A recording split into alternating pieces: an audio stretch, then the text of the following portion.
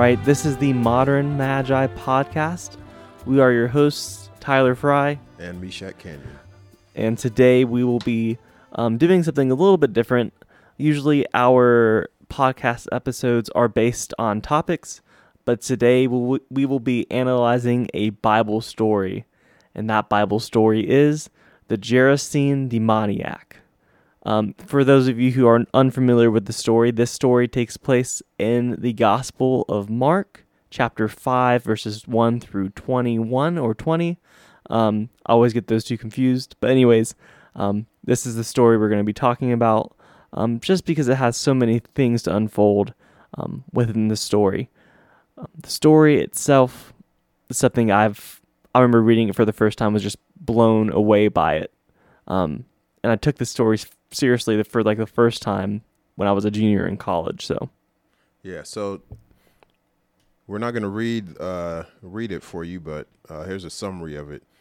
Jesus is in a boat, and he goes to the other side of the sea, to the country of the Gerasenes, which is a Gentile region. And when he and his disciples get out of the boat, they see a man with an unclean spirit. He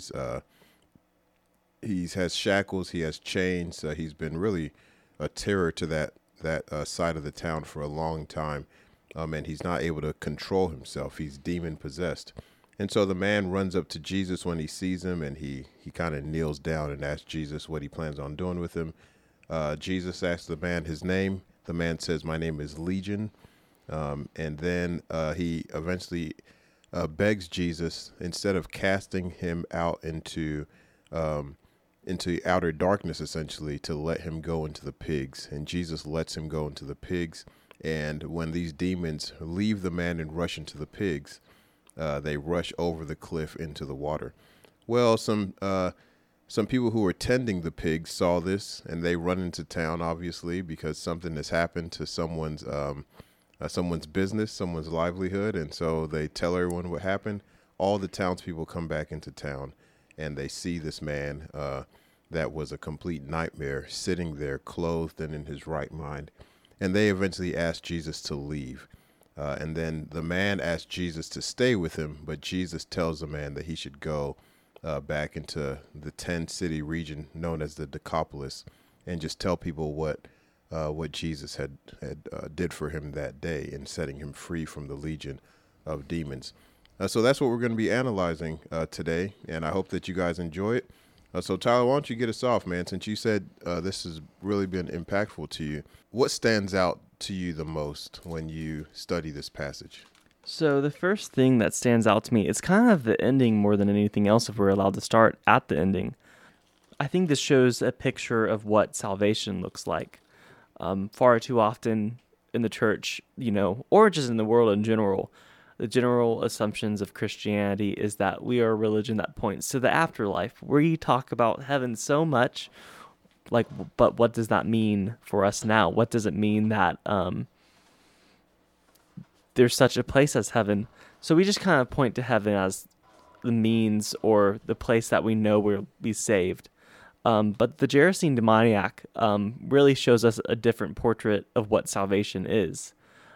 This man, when he first encounters Jesus, is demon-possessed by 6,000 demons.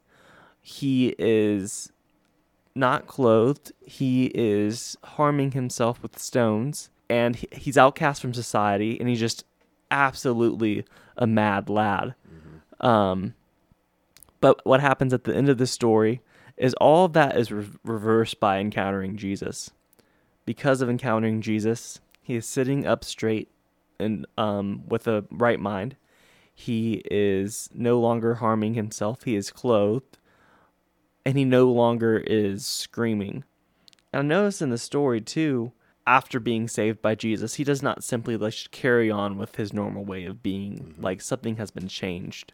Even to the point where he begs Jesus to allow him to be traveling with him. So it kind of shows to me that what stood out to me is that Jesus Christ does provide answers for the situations that we are in, and he gives us a way out of any situation that we are in, whether it be good or bad. So yeah, no, that's good, man.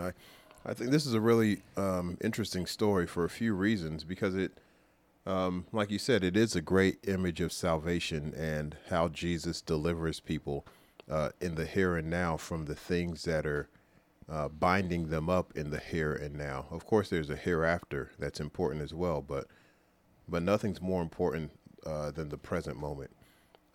If you have a toothache, it's not any consolation that it'll feel better next week because it hurts right now. You know what I mean? And so Jesus comes to deal with our problems in the here and now, which will prepare us for the life in the hereafter. But in this passage, it's almost like an extreme characterization of human life under sin. I mean, just the way this guy comes in and meets Jesus.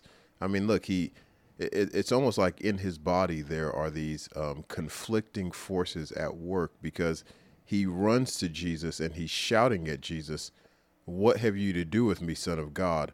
But then he's also begging him, like, "Please don't torture me." So he's almost being pulled apart by these forces that are at the same time wanting to be repelled from Jesus or repulsed by Jesus, but also compelled to run towards Jesus. Like, he wants deliverance and freedom, but at the same time, he's like, "I don't want you to torment me." And I think that's kind of an image of what, if we were to look at what's happening on the inside of each person, I think you'd see that at work, where we have this longing for God and longing for goodness and longing for things like justice. But at the same time, we know that in order to gain that kind of freedom, it's going to be painful. You know, it reminds me of a story in The Great Divorce by C.S. Lewis. There's a scene in there where a man has a lizard on his shoulder, and the lizard is really, just suggesting horrible things to the guy. And an angel shows up and he says to the man, "Do you want me to kill it?" And so they go through this like encounter where the man is saying, "I do want you to kill it." But every time the angel gets closer, he keeps on saying, "But it's going to hurt. It hurts. Don't do it. It's going to hurt." And so at the same time, he wants freedom from the thing that's tormenting him, but he also recognizes that to become free, it may be painful. And I think that's a really good illustration of where a lot of people are. Even if they don't articulate it that way, it's a really good illustration of the freedom that people desire. But because that freedom may lead them through something that's like the valley of the shadow of death, they would prefer to stay on the opposite side instead of going through and gaining the freedom on the other side of whatever pain they think they may be going through. Man, that was really good. That just proved how much I need to start reading C.S. Lewis again. The guy is good, man. He had a way with words. He was really insightful in bringing out truths in a way that's, he just tells a story, and he enables you to see differently because he's framed it in a different light. Another thing that's interesting in this story is when Jesus sets the man free, it's not like hard work, Mm-hmm. He sets him free with a word, and we've talked about that before. That demonstrates to us that the salvation that Jesus brings, it's easy work for Jesus, right? It's not hard work. It's not like he has to focus a lot. The hard part is our part, is in coming to him. As soon as we come to him, we discover that freedom is like the snap of a finger for Jesus. But it's interesting that he won't override our will, right? Yeah. He won't make us be free. But as soon as we desire that freedom and we come to him, then immediately he'll set us free, Yeah, that's really interesting to note too, because I think this whole like paradigm that you're talking about, being captured by sin, but this force that is keeping us from really being changed. It's like Martin Luther had this phrase. He said, I can't pronounce it in Latin, so I'm not even going to try, but it's the phrase sinner, but at the same time saint, essentially. Simul justus et peccator. Yep, that's it. Is that it? Okay. I've read that a few times somewhere, but I think that's it. That was really impressive, man. Well, I am impressive and very humble. I can tell, man. But it's really interesting because I think I'm going back to this idea of thinking about it in terms of salvation.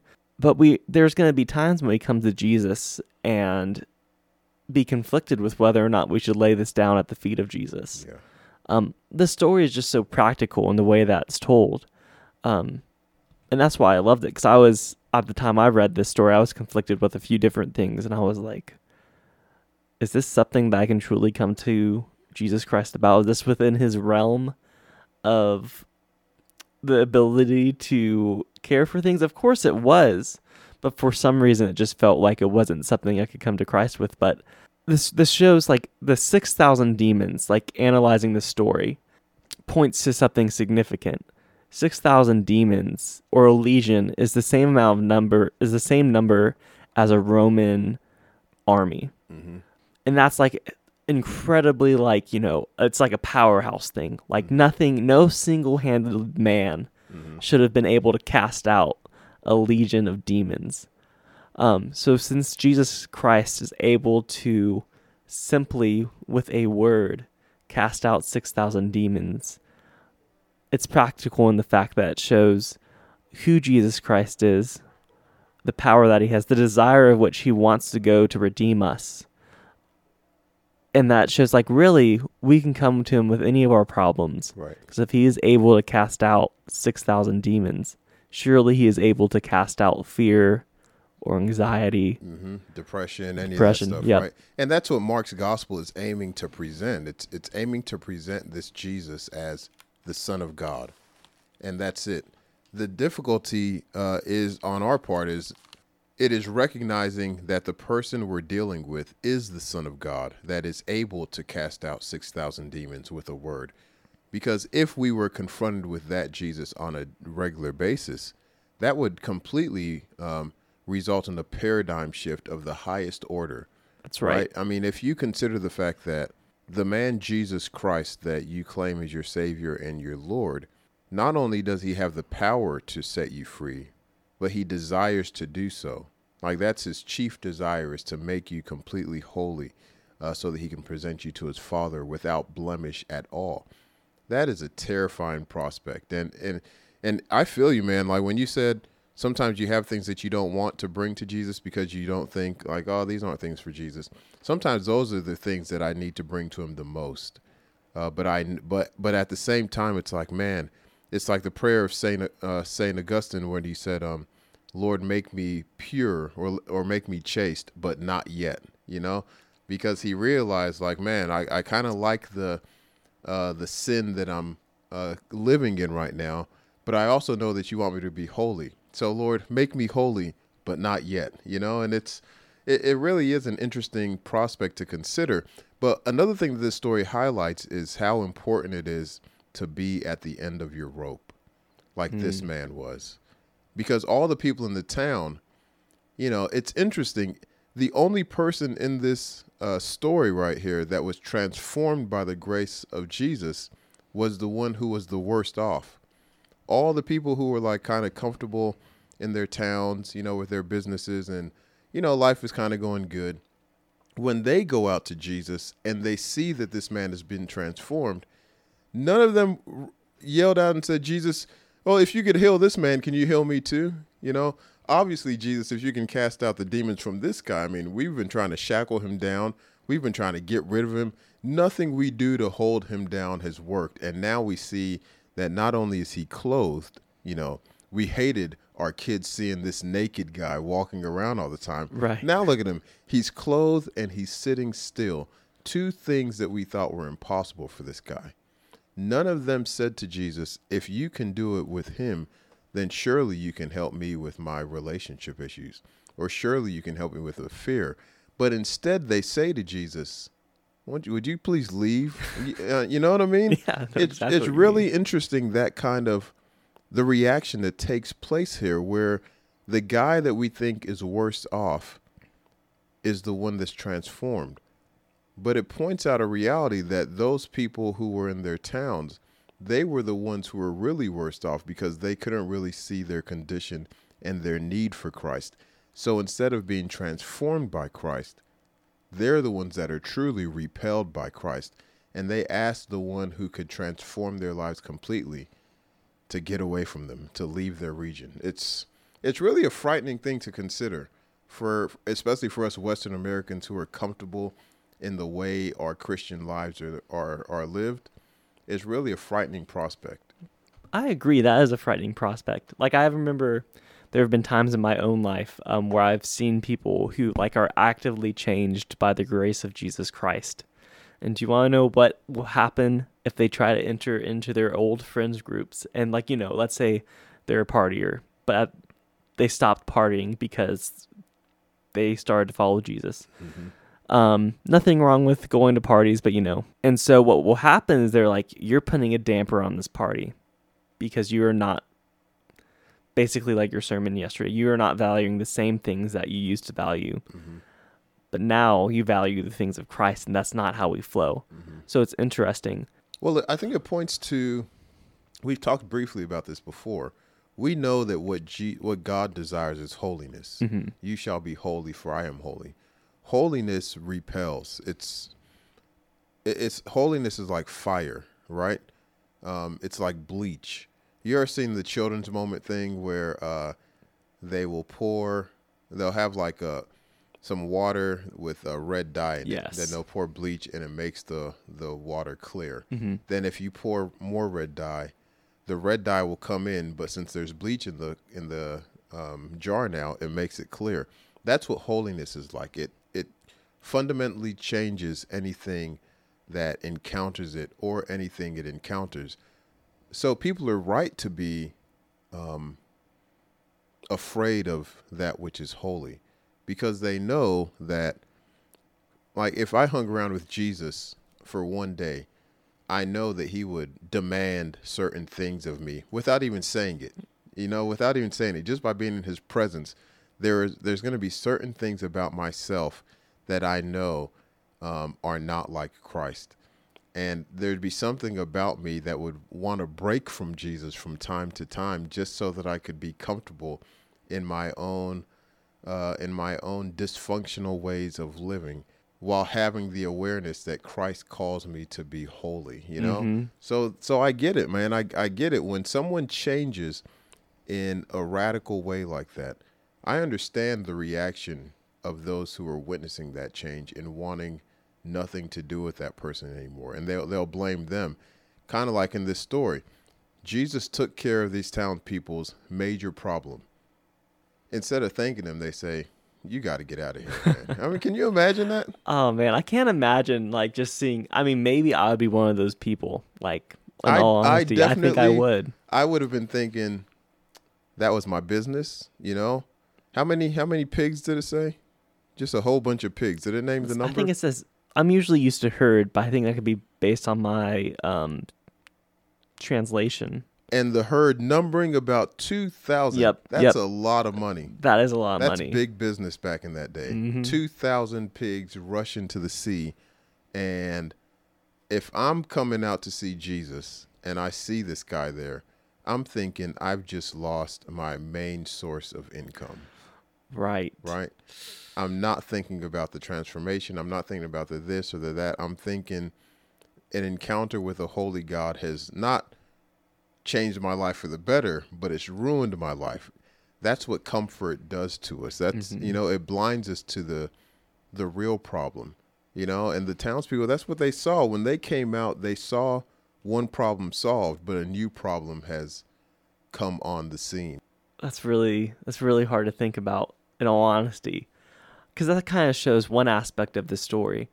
Jesus Christ calls everything we know into question, whether it be good or bad, in the sense of a community who sees a man who was once cast out from the community should be welcomed back in all honesty, but shows the human condition. We don't care about somebody being healed for the sake of Jesus or being brought into wholeness because of Jesus.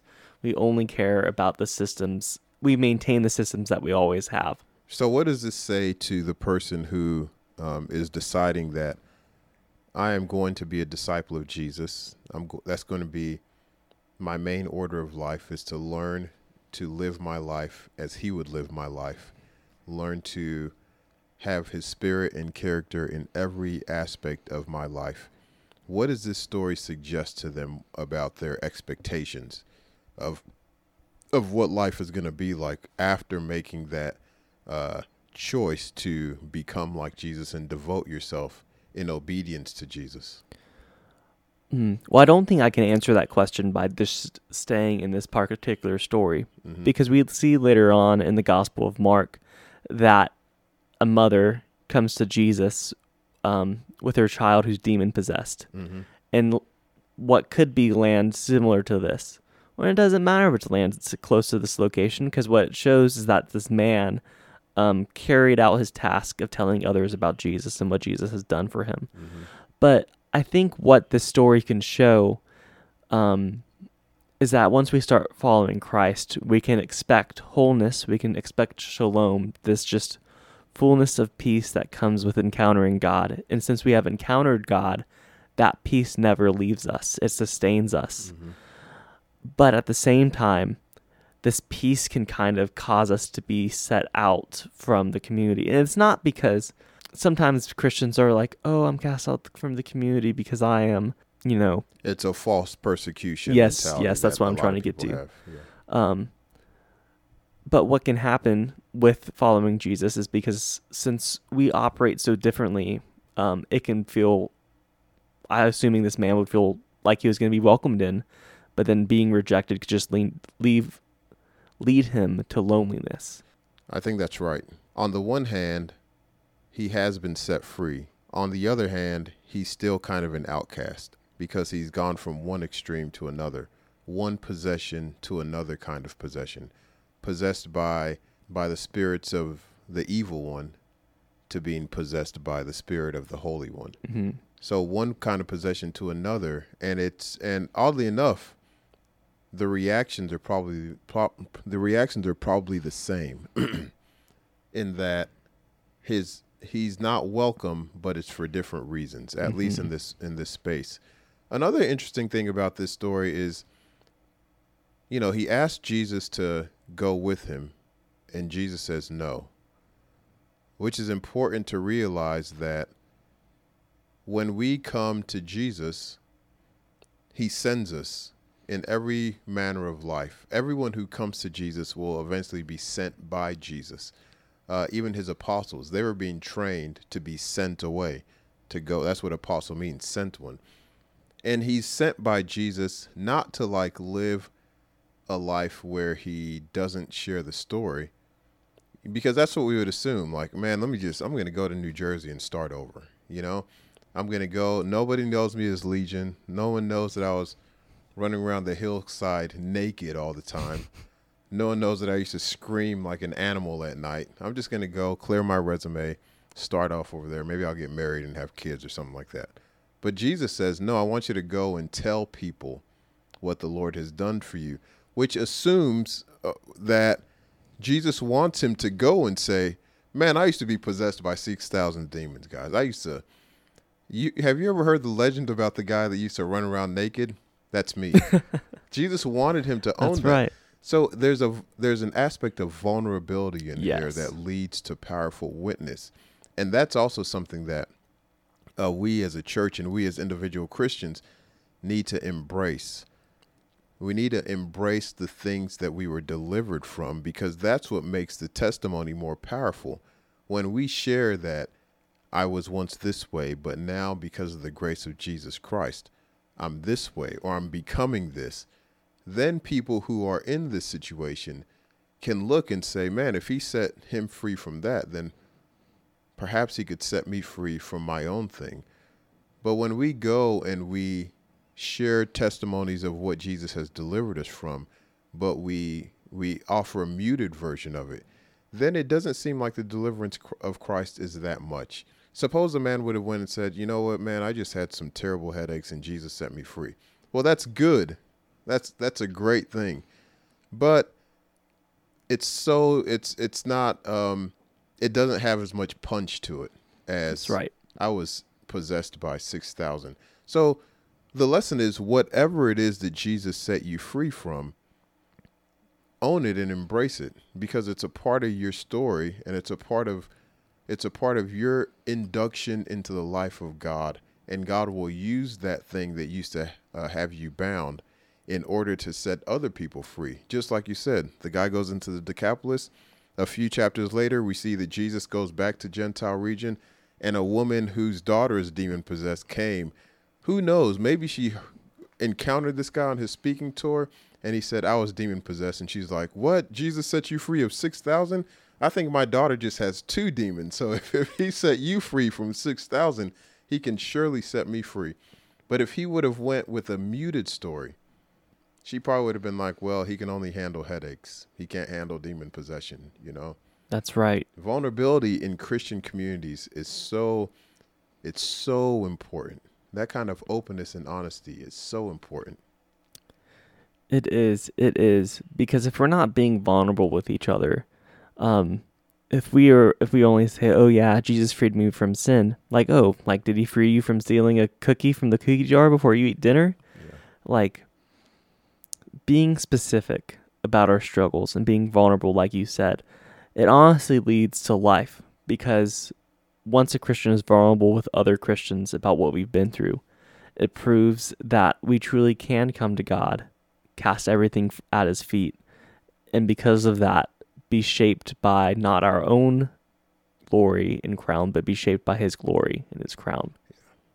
It also removes, whenever you confess something, that thing no longer holds you anymore. But when you keep something secret, then it has a hold on you, right? That's right.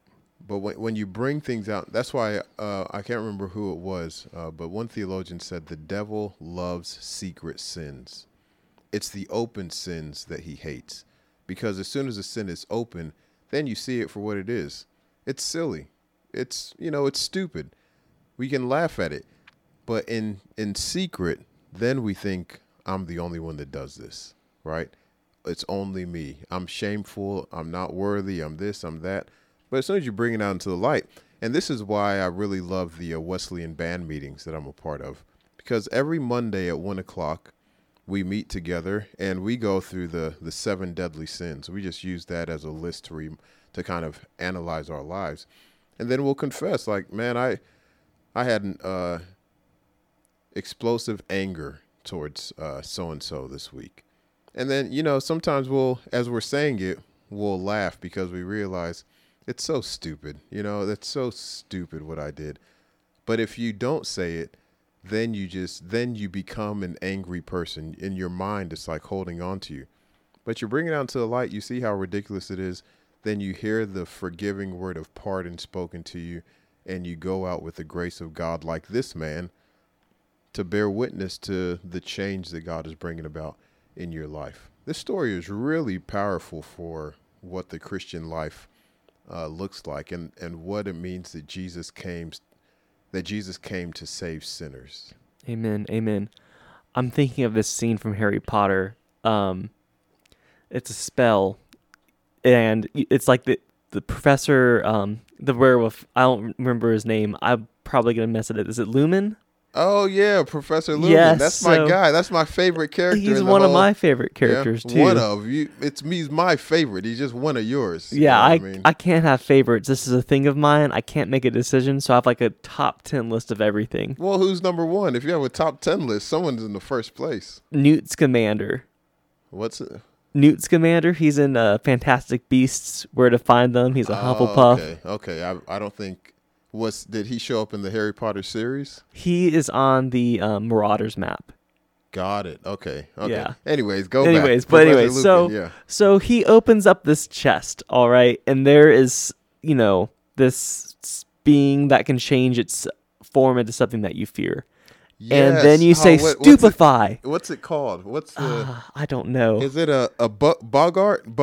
I think maybe. Okay. But that paints Ashanti's gonna kill me, by the way, because she loves Harry Potter and she can pass. She's like a Harry Potter trivia master. Oh man, I need her. Yeah, so she would know exactly what we're talking about. But so yeah, it's a Bogart, and they open up the thing. The Bogart flies out, and you're supposed to say stupefy. And so that just paints a picture of me, like, what this story is telling and what you're telling too. Like sin, it is, it holds the cosmos in chains, it just everything in this world, everything pure is made unpure because of sin. Yeah. But when we come to Jesus Christ with our sin, he looks at it. And just as a word as simple as be gone, or, as simple as stupefy, he makes it into something so small that's cast out from our presence and his presence. Right. Okay, yeah. So in the book, when the boggart flies out at you and you yell stupefy, it turns into something humorous, Yes. right? And then you're able to cast another spell that will send it back or something like that, right? Mm-hmm. That's a great illustration of confession. You bring it out into the open, you realize, look how silly lust is. Another great scene from The Great Divorce. There's a woman that's walking around in this space like right outside of the gates of heaven, and in this space you can see things for how they really are. So this lady's walking around and kind of moving her body in a weird way. And so one of the spirits asked their guide, "What's she doing?" And then he said, she's trying to be seductive. Up here, you can see it for what it really is. Oh. But when she was down there, she used to use her body to get around in life. So down there, a lot of people would look at how she's using her body and be attracted to her. And then she would get what she wanted from them for herself. But up here, you see how ridiculous it is to try to use your body to convince someone or make someone do what you want. And it looks like a ridiculous thing. And that's what happens when you're in the light and bring everything into the light. Most things, the things that torment us and the things that we try to keep secret, they're really stupid. They are really stupid. They're really dumb, I mean, and if it'd be great if like the Christian church could just be able to laugh at our sinfulness. Yeah. That would be such a witness to the world. I always think about when Matt Lauer, remember Matt Lauer? Yes. When he was exposed for all the things that he did, the thought occurred to me like, that's awful, but what next for him? Mm-hmm. I wish that I, as a pastor, could send a message to Matt Lauer and be like, hey, I know you're in the worst moments of your life, but guess what? A lot of people in my church were once like you as well, in some way, shape, or form. There's a lot of people who once objectified people and did those kind of things. So, hey, why don't you come and join our community? No judgment, no condemnation. But if you're interested in learning how to see women in a different way, then come here and we'll teach you how to become the kind of person who, like it says of Job, I made a covenant with my eyes to not look lustfully at another woman. We can teach you to have eyes that don't look to lust, but eyes that look with wholesome intention. But that would require a community where people are open and vulnerable about the fact that I was once this way, But if we don't admit that we were once this way, then the people who are that way still, they're not going to hear someone bearing witness to the delivering power of Jesus who set me free from 6,000 demons, That's right. And I think that's why Jesus sent this guy away, because he realized, I don't need another guy hanging around in my boat with me. This guy's story is so amazing that if he goes through this tent city region, the legend of him, the legend had to have spread. That's right. People, their kids walked home from school. We saw Legion again. He was butt naked again, Dad. Legion was butt naked again, and he was running around screaming. And they probably used, one of my favorite pastors, Alistair Begg, when he was preaching this sermon, he said, parents probably used Legion as a threat. You better go to sleep right now or I'll get Legion to you. So his legend had to have spread throughout the land. And now imagine one day he walks into the marketplace. What are people thinking? That can't be him. They don't even know his name. They call him Legion. That can't be Legion, And then he hears them talking about him. He's like, yeah, I'm the guy. Well, what happened to you? Man, one day, I was sitting there naked like an animal eating grass. And this man, Jesus, came. He just spoke a word and he set me free. He set you free? Like, yeah, man. He spoke a word. And for the first time in years, I had peace of mind. That's all he had to say. And I think Jesus realized that sending this person back into his own community to tell a story is going to be impactful, and it's going to open the door for my name and my salvation to go into Gentile region, because I'm focused on Israel right now.